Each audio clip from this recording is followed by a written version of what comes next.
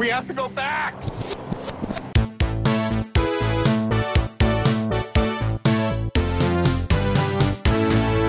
Hello, everyone. Welcome back to the Flashback Flicks Retro Movie Podcast. I'm Ricky. I'm Grayson. And because Onward is making its way onward out to the theaters, we decided to take a look back at the 2001 live-action adaptation of the famous novel by your boy Tolkien. I wanted to come up with what J.R.R. stood for, so I was going to say Junior Rutabaga Tolkien. That's a lot to ask of yourself. It really is. Lord of the Rings, The Fellowship of the Ring. Now, I'm sure if you are a fan of Lord of the Rings, you understand one does not simply review. That's more if you're a fan of memes, but yeah. Yeah. Lord of the Rings. So we typically here on the podcast, when it comes to bigger properties, we admit our limitations. We cannot really cover everything that there is to know about Lord of the Rings because, I mean, I did my research on the IMDb page trivia page alone. If you tried to print it out, is 24 pages. Oh my goodness. Why did you try to print it? I just wanted to prove a point. Database. I wanted something offline. My internet's Challenge been spotty. accepted. I'm going to print the internet. So all that being said, we are going to be covering some broad strokes, but we are still going to do what we typically do on the podcast, which is starting out with a synopsis and giving you a little bit of backstory. So, synopsis: set in Middle-earth, the story tells of the Dark Lord Sauron, who is seeking the One Ring. The ring has found its way to the young hobbit Frodo Baggins. The fate of the Middle-earth hangs in the balance as Frodo and 8 companions who form the Fellowship of the Ring begin their journey to Mount Doom in the land of Mordor, the only place where the ring can be destroyed. Now, this movie is the first live-action adaptation of J.R.R. Tolkien's The Lord of the Rings trilogy, which originally came out in the 50s, which was supposed to just start out as like a sequel to The Hobbit. So it starts with The Hobbit, and then he's like, okay, I'll make a sequel to this thing, and then everyone's like, no, this is the thing.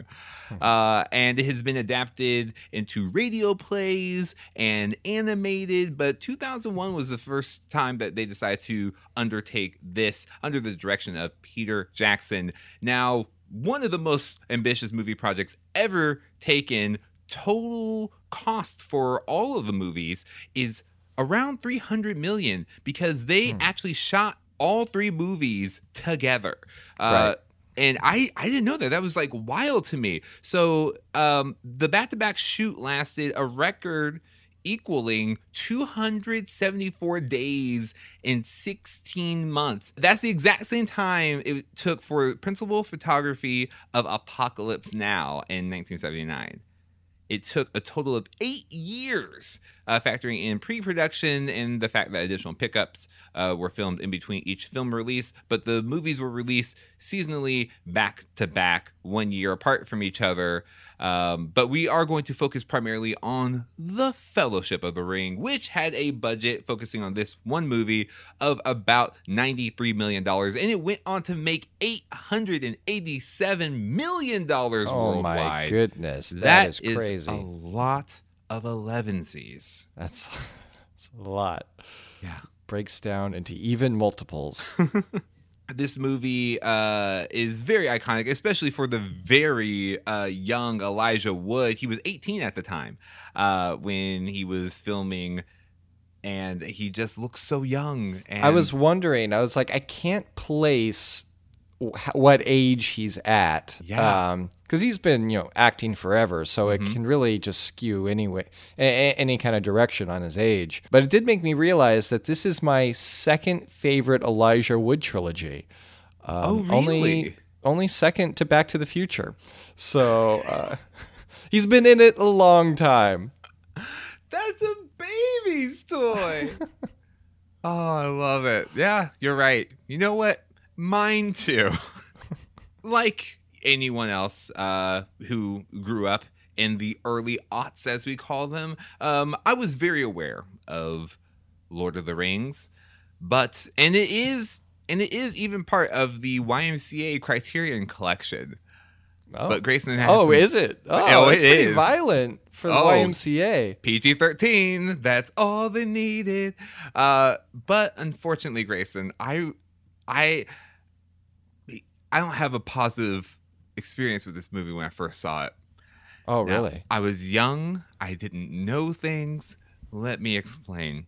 I don't remember how much of this movie I saw because I think retroactively, I don't think I watched the whole movie because as soon as they have like this whole backstory of like all of the rings, I'm like, well, I don't remember any of this. The thing I remember, You're getting popcorn. yes, basically the first scene I remember is when Bilbo, when they meet him, like basically halfway through the movie, like an hour and a half in, right after Frodo gets healed, is when, and they're reunited with. Oh, after he's stabbed by the ring wraiths? Yeah. What'd you think he was doing? I just remember him waking up, and I'm just like, and right as they form the fellowship, they just go out. And oh my goodness, that's like saying Dumb and Dumber. It's a story about those two guys that hang out in Aspen and then do other, like, no, it's getting to Aspen. That it explains a lot of what's about to happen. And so the movie goes on, and I'm like, okay, cool, battle, whatever. Mm-hmm. And the credits roll, and I'm like, what? Somebody once told me. That's it? Yeah, and you didn't watch this movie right. No, I didn't. And then I'm just going to say, that's the wrong way to do it. But here's the thing. I distinctly remember someone trying to explain to me, like, no, Ricky, you understand. That's just part of it. It's like, I don't care. Because I didn't know it was based off of a book. Because the only kind of books I read during that time were Garfield comic book collections and Goosebumps. Okay. So I wasn't as cultured at the time. I was just like, I don't care if they're trying to set it up for some other franchise. I'm out. So I mean, I give you a pass on the book side just because of when this came out for us, I guess. But you just got to watch the whole movie. I'd say that's true of almost any movie. Right. You have to watch the whole thing. And granted, I'll give myself that in the past. But after watching it from beginning to end, I have such shame around not seeing this movie sooner because I have references to the movie. I know several things. I know the whole "You Shall Not Pass." They did a parody on Family Guy. Of course, "Fly the Conchords" song. Oh, Frodo, right. Yeah. Don't wear the ring. That's the whole thing right there. Yeah. I know it's very tempting. So yeah, I remember the references because it was a huge, like influential, like fantasy and pop cultural movie. Like it was one of the, it's just one of those movies that like everyone had seen. And so I feel bad for myself. Like I could have known the magic, the pure magic that is this movie. And I really hate that I can't just go find 6 more hours to just watch the rest of them. There's still time. But you're right. This is an important series, and it was in the zeitgeist, very much, just part of culture now. And there's so many different ways that you can look at this movie. You can look at it as an adaptation. You can look at the production side of it. So I just think it's interesting, production-wise, what it did for the country of New Zealand. So you mentioned Flight of the Conchords, and later Brett would go on to be in the movie, and I mean, it just became synonymous with New Zealand. But the amount of tourism alone that Lord of the Rings caused New Zealand is it's unbelievable. I mean, hundreds of millions of dollars infused from tourism and production and all that.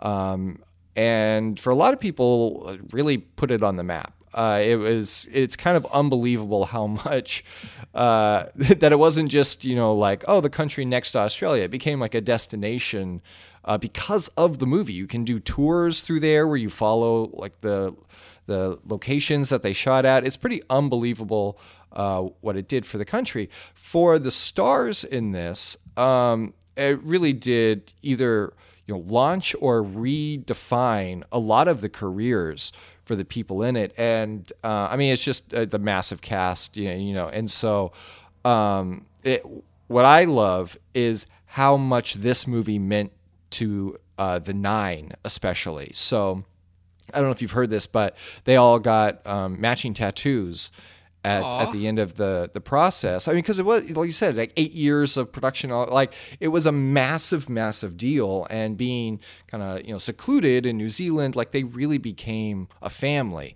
Right. So they all got matching tattoos that say 9 in the Elvish script. The only exception is that John Rhys Davies, who plays Gimli, he did not get the tattoo himself, but instead allowed his stunt double to get the tattoo for him. Which That's is a great fun. stunt double.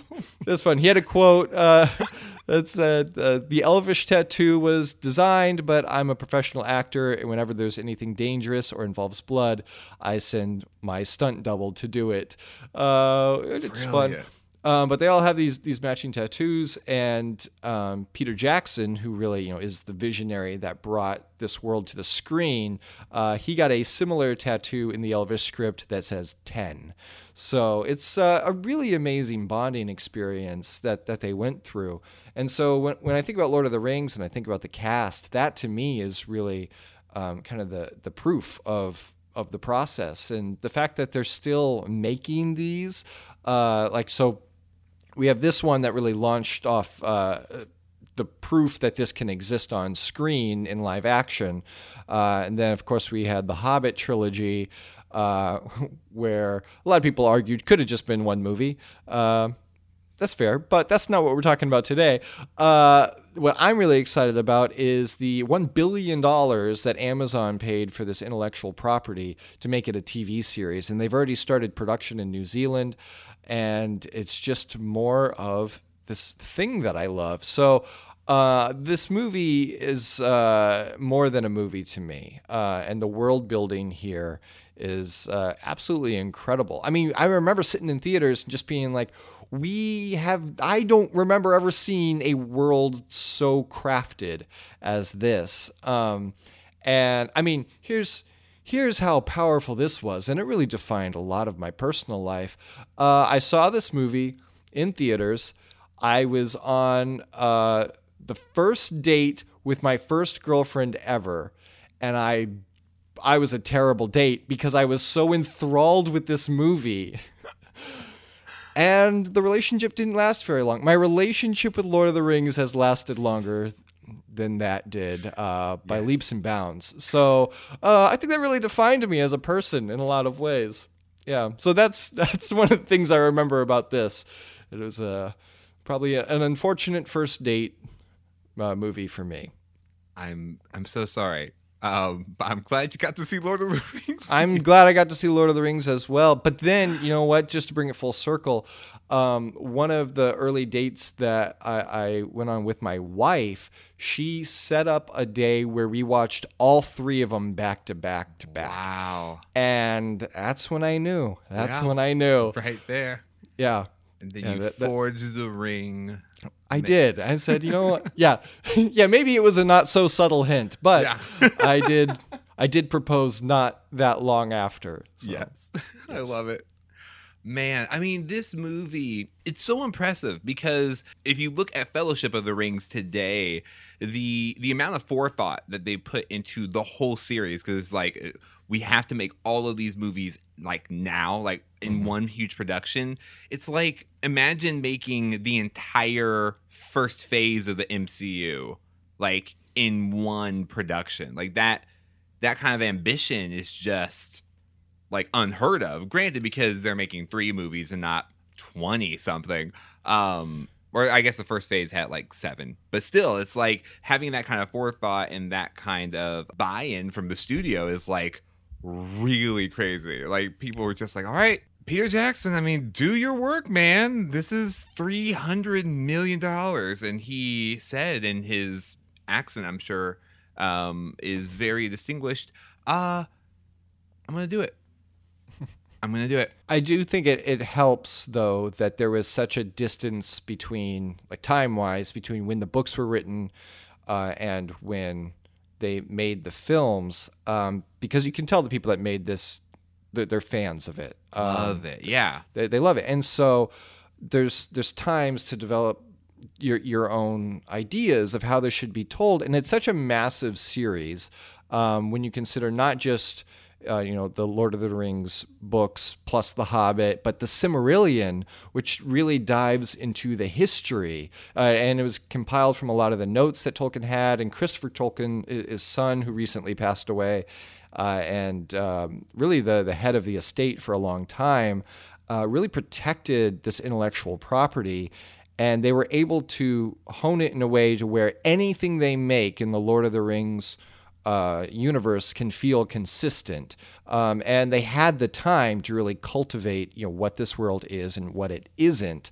But I think about how we went through, so many straight-to-movie adaptations of books that really did the source material a disservice, of like Divergent and Hunger Games to a certain extent. And yeah, they wanted to strike while people were really excited.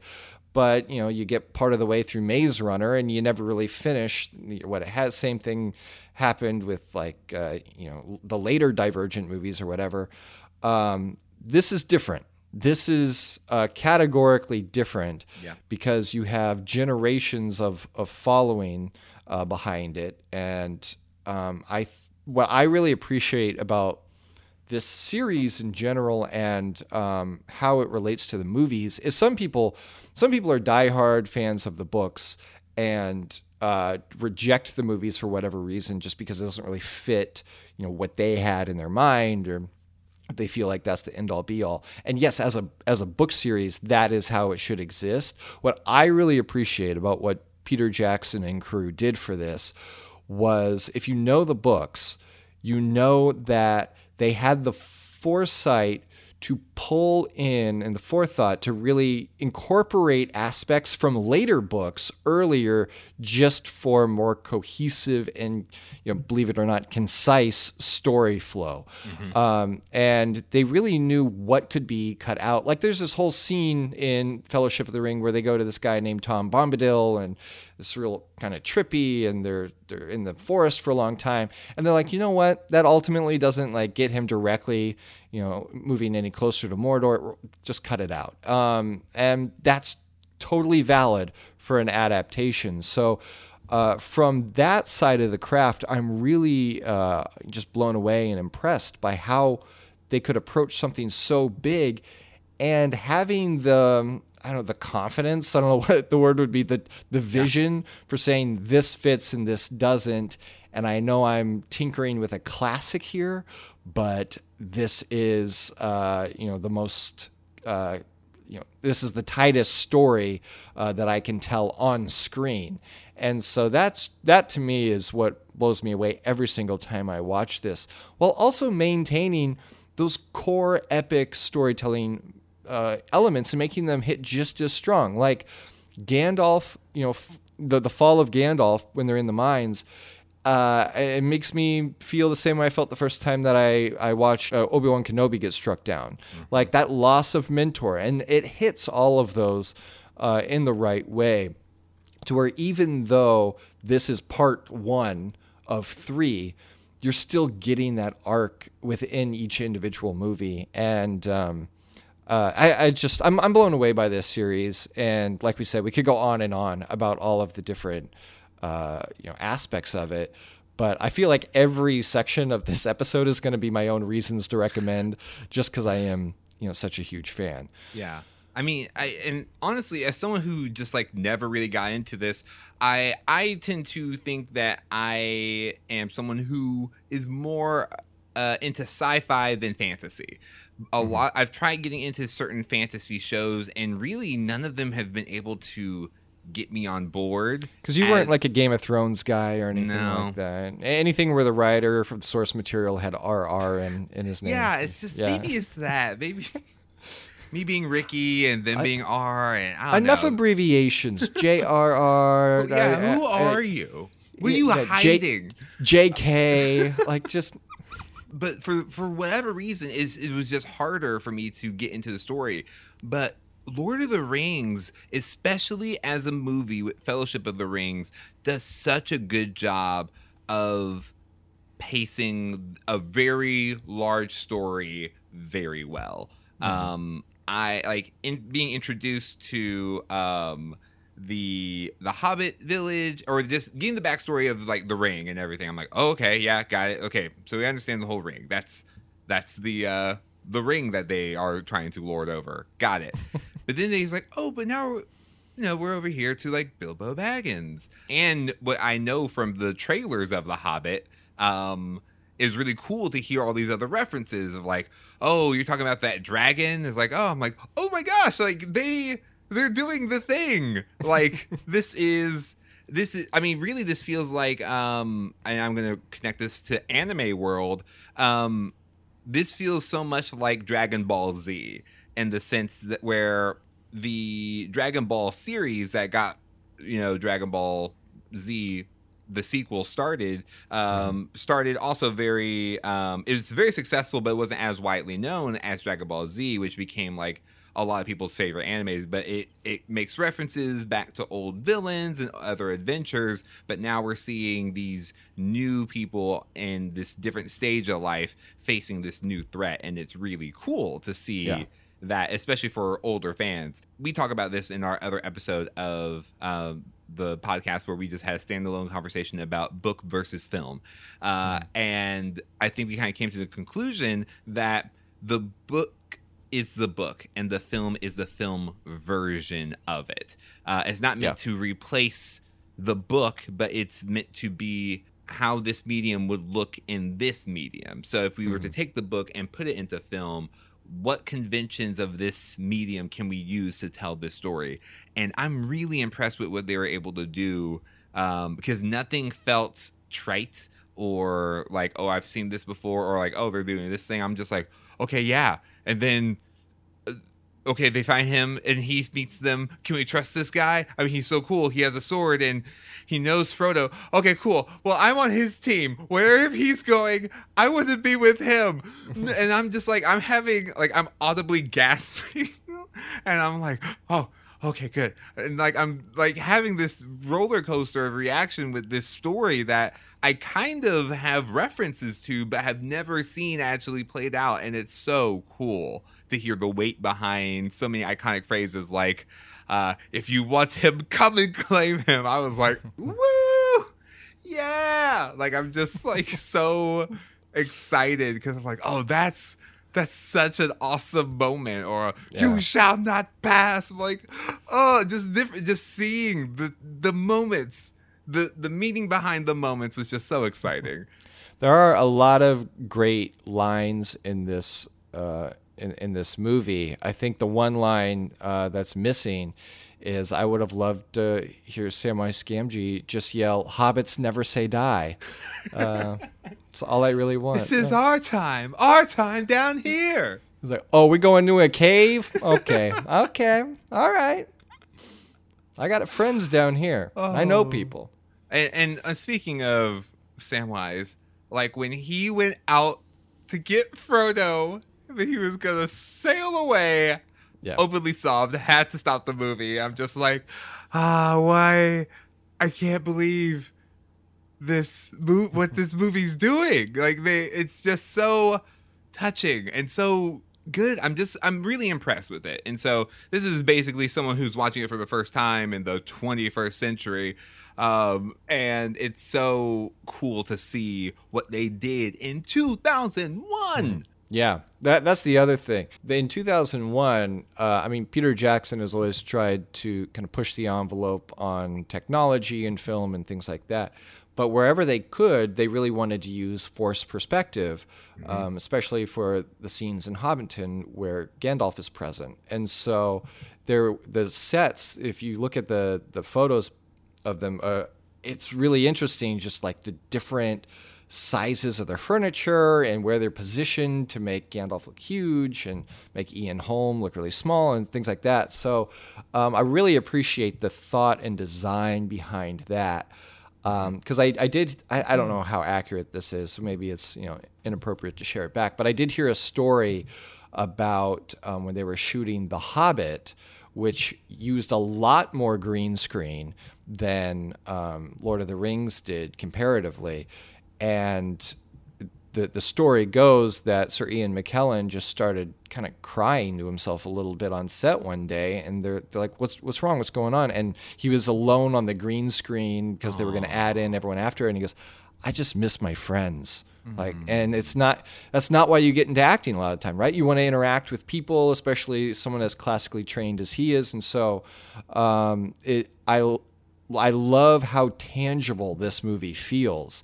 And to me, there are a lot of similarities between the Lord of the Rings franchise and the Star Wars franchise. I mentioned Obi-Wan being like a specific plot point, but I think just in how these have aged, very similar, where you have this core trilogy that everything is built on, and then you have these, somewhat flashier, cleaner in some respects prequels, and then you have this extended universe with the games and the TV shows and all that, as well as additional novels. So to me, though, this being the first one of the core trilogy, it's got that same kind of gravity to it that A New Hope has. And so I just love, I didn't have the opportunity to see A New Hope in theaters. So glad I got to see Fellowship of the Ring in theaters. And of the three movies, this is the one that I have rewatched the most. I just love the setup. I think it's got, it doesn't really have an end to it because it's not supposed to, but the journey, even in this first third, is really satisfying. And going back to the adaptation aspect of it, it's interesting when you read the books. There's a Tolkien called out how people call it a trilogy. It's not really a trilogy. It's actually 3 volumes comprised of 6 books, and each volume is 2 books. And so I think that sets the pace really well when you're reading it, but that becomes incredibly important later on, where you start in the books, you start to really only follow individual tracks. So like one book will just be all of Frodo and Sam, or one book will just be all of what was happening to Merry and Pippin and the company to try to rescue them in the second one. So for film purposes, you have to intertwine those stories a little more to keep people on board. But it goes back to just the choices they made of saying, hey, there's no doubt that we love this story to our core,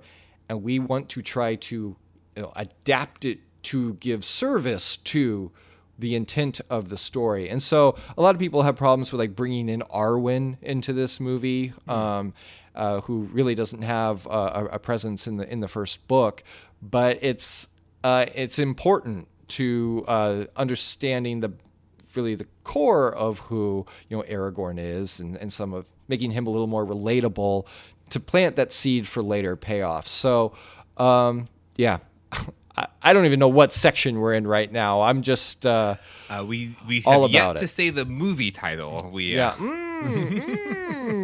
I will say, part of what makes this so great, and I think bridges to mainstream more than fantasy, is just how relatable the characters are. Because I think the most relatable part of this film is where Bilbo makes a joke that doesn't land during his speech, and so he just puts the ring on and disappears. Man, I wish I had that back when I was doing stand-up. How great would that be? Where were you when I hid after a girl asked me out? Where were you, Ring? Well, speaking of disappearing and making hard transitions, let's go ahead and launch into Headcanon. Headcanon. Headcanon is a part of the show where we share with you unique ideas and untold stories based on evidence provided by the film. So, I'm just going to say it, and I know I'm not the first person on the internet to say this, but so many Star Wars connections. Oh, yeah. Straight down to the casting, with Christopher Lee certainly having a type. When I saw that he actually turned evil, I was like, oh, I audibly gasped. I'm like, so you're a bad guy. Okay. Oh, okay. Yeah. But my main headcanon is that Star Wars is in the same universe, but it is, you know how they say a long time ago in a galaxy far away. My theory is basically that it's still a long time ago, but maybe in a not so distant galaxy. It's that. What if it was like? So basically, that's just the idea. Is that like, you know, I don't know what happens in later movies yet because you know I was young and stupid. So I just wrote movies off like that. So maybe this will happen. Who knows? But the Force is just more of whatever that dark ring energy is, and the good is whatever its counterpart is. I see. Yeah, I see. So Gandalf is full of midichlorians. Yes, thank you. Got it. Yeah, that a lot of people real angry. Well, yeah, no, that's what was in the extended cut, right? Oh yeah. It's just 30 minutes of midichlorians. Oh, okay, good. Yeah, it's super difficult to infuse headcanon into this story because the world building is so tight, especially when you consider the accounts in the Silmarillion. But I kind of had the opposite of your headcanon. But I think it makes sense, though, if this is concurrent, like if it's in the far past and it's Middle Earth, if like Earth had to colonize, it's like Middle Earth, Outer Earth, that kind of thing. But my headcanon was that this is actually in the distant future. More of like a Cloud Atlas future, I suppose. Okay. But that it's still Earth. And everyone is Tom Hanks. Everyone's Tom Hanks, yeah. But that the existence of elves, and they talk about how orcs came from elves, but all of that is due to just super long-term evolution, similar to like H.G. Wells' vision of the future in The Time Machine, where humanity really, diversified genetically and became almost completely different species. So, I guess, the different animals, that would happen to them as well, where you could get these dragons and these beasts and these trolls and all that. And then technology really is just, the form of magic. And I think the thing that really got me on that track, though, is just the buildings. Like almost every building they come across is just a complete ruin. It's like Planet of the Apes. So I was like, just the distant future, and they kind of set this up. And I like the idea that, humanity kind of resets, thousands and thousands of years, millions of years even. That this is just the next kind of, cultural turning point. Because what I really like about that then is, even though that's in the future, the themes are still relevant for today, that we're still fighting that same battle of good and evil, power and greed, all that. So, I had the exact opposite approach, but yes, that it is just a different time. Yep. So, super difficult to do headcanon on this movie. Maybe the hardest it's ever been. Oh yeah, I mean, because they establish so much. It's like, okay, so we live in a world where wizards, elves, mankind, giant eagles, mysterious rings all exist. It's just like, okay, I guess the Care Bears are also there. Like, I don't know what else to throw out there. But I think my only other piece of headcanon that I had that was just like showing up a lot for me was, hobbits are based off the first book. From my research, again, I haven't read the first Lord of the Rings, Fellowship of the Rings book, but the first book is just basically establishing like how good hobbits are at note keeping. And so just the idea that a lot of fiction or fantasy that is out in the world is from hobbit accounts. Oh, based on a true story. Yeah, all based on a true story of Lord of the Rings, based off of novel pushed by Sapphire Baggins. So I think that's it. Just how I really liked, and I'm gonna misquote it, but I really liked how in the beginning they're just like, story turned to legend, legend turned to myth, like all these different things. Just like so much time has passed that like what really happened, people just started forgetting about and stopped like being aware, like history was basically about to repeat itself because of it. And so I just thought that was really cool, and how kind of makes you relook at all different kinds of fiction. Yeah. From a certain perspective, we're the fiction. No. Doesn't work. Doesn't work. Anyway, let's go to recast remake. All right. Recast, remake. If this movie were to be made today, who would you cast Tom Holland, and what would the storyline be?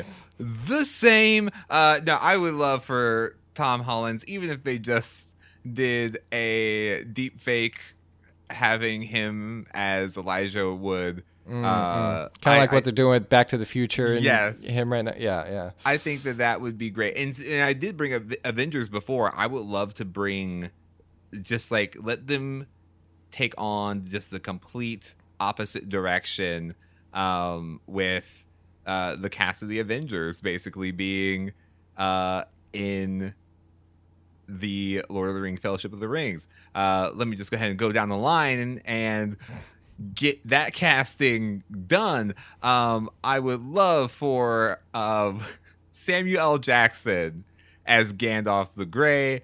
I would love to get honestly, Sean Bean can still be Boromir. For Sam, Sean Astin, man, now I realize I'm just going to say all the same casting except for You're just reading the cast list. Yeah. just reading the cast list at this point in time. Honestly, Tom Holland, I would love to see him as Frodo. I would love to see him as Frodo. I think that Samuel L. Jackson would be really fun Gandalf the Grey. And I just think he has the range, because Gandalf was so sweet. He so badly didn't want Frodo. He's like, we can't ask this of Frodo, man. He's just a kid. I just love that relationship. I think it would be really fun to get Lawrence Fishburne in as Saruman. Or did I say Saruman? Sorrow Man. There it goes. Sour Patch Kids. That's the one. For Bilbo, I think that I would love to see Anthony Hopkins. Oh, interesting. Yeah, I think that he would be a really fun Bilbo. And then the rest. Yeah, that is one thing that does kind of change rewatching this from the Hobbit movies coming out, is when Gandalf walked up and he's like, Bilbo, you haven't aged a day. And having seen those now, you're like, he's just being polite. Originally, that was supposed to be like a red flag. Right. But now it's just a social courturity. Well, you haven't aged a day. Aged a day. Oh, you look 60 years older. Yeah. And the voice for The Ring, which, by the way, Alan Howard, what a great career. Tom Hanks. Interesting. So I did a similar thing, except I casted all of mine with Tom H's, where Tom Holland is Frodo. Yeah. Tom Hanks as Gandalf. Okay. Tom Hardy as Aragorn. Ooh. Or Strider. Yeah. Tom Hiddleston as Elrond, because he knows how to play elves. Like ice elves, sure, but still it works. And then instead of robes, they'd all wear Tommy Hilfiger. I think it really modernizes the story. Yeah. Oh man, I feel like that the last thing is the only thing that people are gonna have a problem with. Everything else. I just want to see these characters in shorts, like some beachwear. They're by water all the time. Pockets. I think they need more pockets.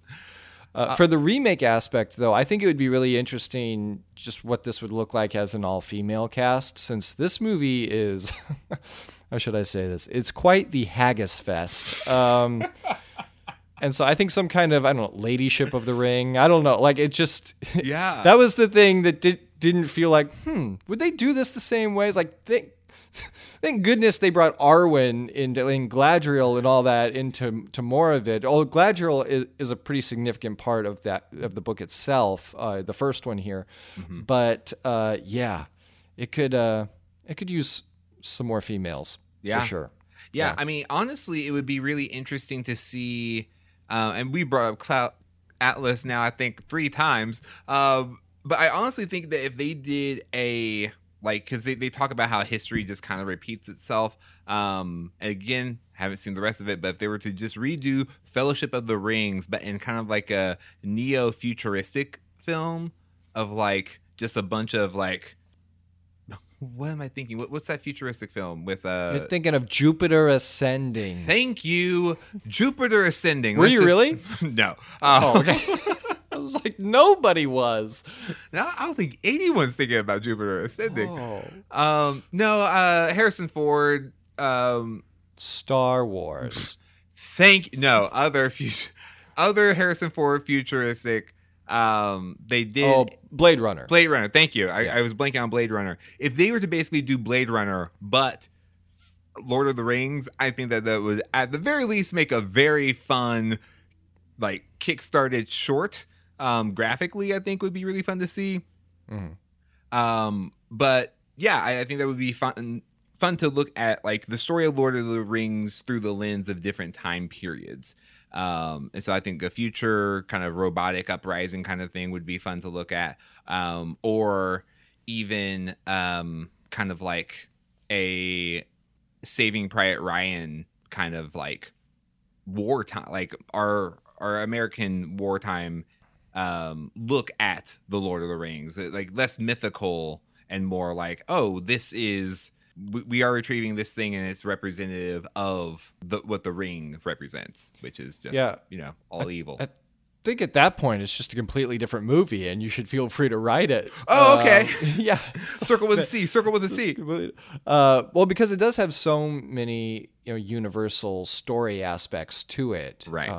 And so the genre tie, I think, is part of what makes it Lord of the Rings. But yeah, because basically to me, it's like, like I've been saying, Star Wars, Lord of the Rings, a lot of it comes down to genre. Right. And I think it would work for all those different genres like you're talking about. Also because Lord of the Rings is so metaphorical. And a lot of it was so tied to, Tolkien's upbringing and his faith background and all that. So, yeah, I mean, I feel like you set it somewhere else and you got your own movie, man. Yes.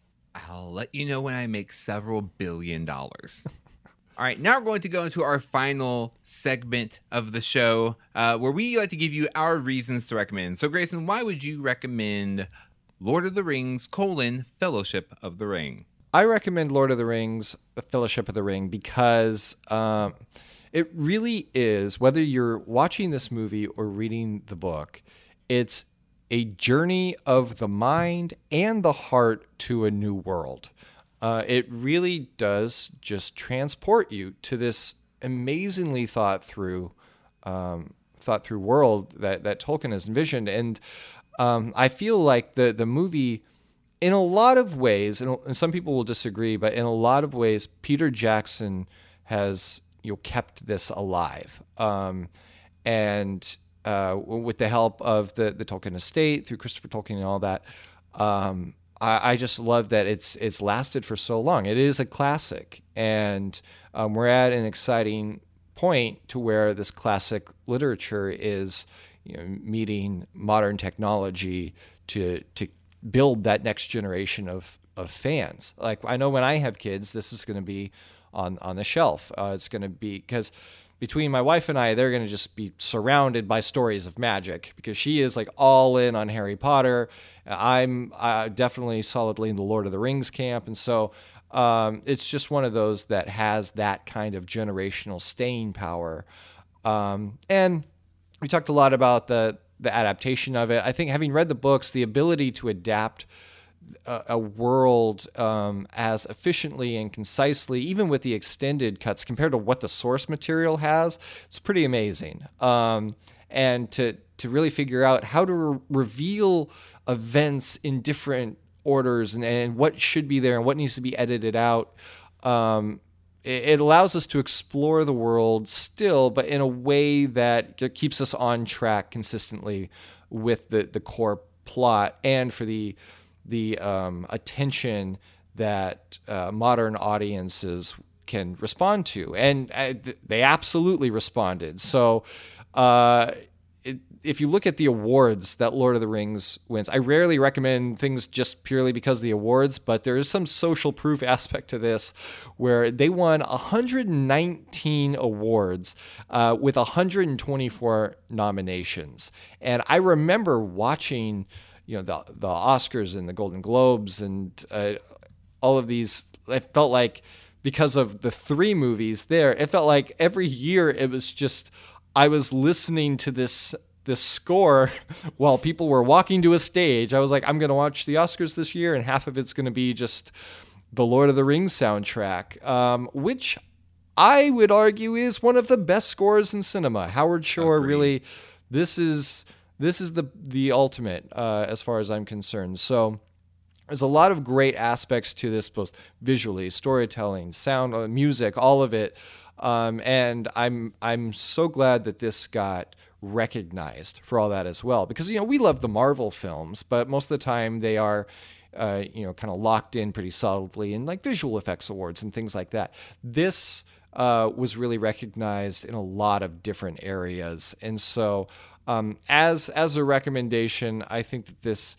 It's a story that, it's still around. It continues to be adapted. We're going to get new stories in this world pretty soon. And it's expanded this way not just because of the incredible world building, but because the core themes of power and greed, good versus evil, they're still relevant today. And so if you have not seen Lord of the Rings, I'd say if you have not read it either, I'm recommending a book on a movie podcast, but if you have not read Lord of the Rings, I give it to people as gifts. Like, oh, you haven't read Lord of the Rings? Here's the trilogy. Like, it's really worth digging into. So please, please, please, if you have not read it, if you have not immersed yourself in this story, please do that as soon as possible. The reason why I'd recommend this movie, I'm coming from a different perspective. I kind of wrote it off, and for the most part, most fantasy genre material doesn't really capture my attention, but this does. And I think it really comes down to it being the story. The story is just so compelling, and the characters, like, they do such a good job on making an ensemble cast with everyone having their own reason for being a part of it, just flourish. Like, they did something so well in one movie, which is like, you get us on this journey and we are on board and we know why all the different players are in it. They did such a good job. It kind of reminded me of something that I wish DC Comics would have done with the Justice League movie. I think that I saw just a lot of parallels to just the whole superhero genre and Lord of the Rings. I'm like, Lord of the Rings did such a good job of basically having the team up before having an individual film about each person, and us knowing why everyone's there, what their personality is like, and agency. They needed to move forward, and sometimes the team wasn't enough to actually defeat everyone. They had casualties and they had to just keep moving forward. And I've never been, or at the very least for this movie, it made me so excited to watch the second one almost immediately after. It's just well, I don't have 3 hours in my day, but I really want to watch the next movie. So let me try to package that into a sentence. The Lord of the Ring, Fellowship of the Rings is such a great introduction to the fantasy genre if you've never been in it or gotten into that.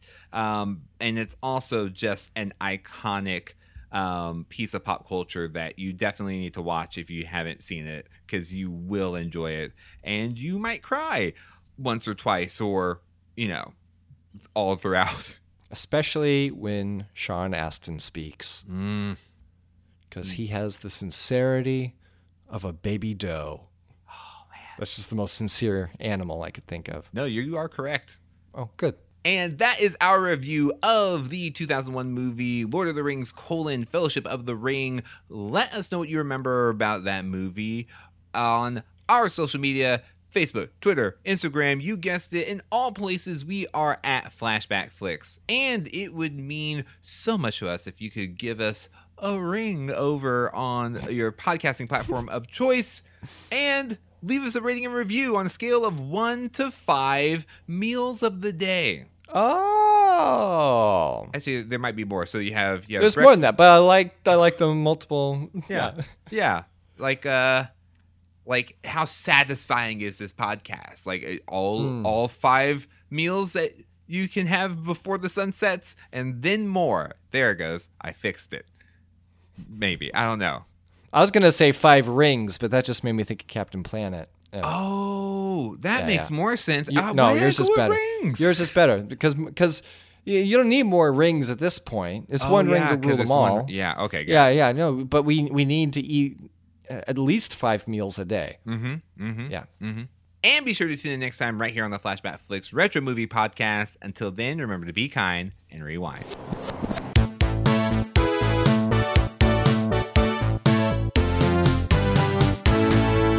Next time on the Flashback Flicks Retro Movie Podcast. With My Spy creeping its way into theaters, we are going back to 2001 to the original Young Spy. No, not Harriet the Spy. We already did that. We're talking about Spy Kids. I spy with my little eyes something nostalgic. Ba-da-da-da, bow.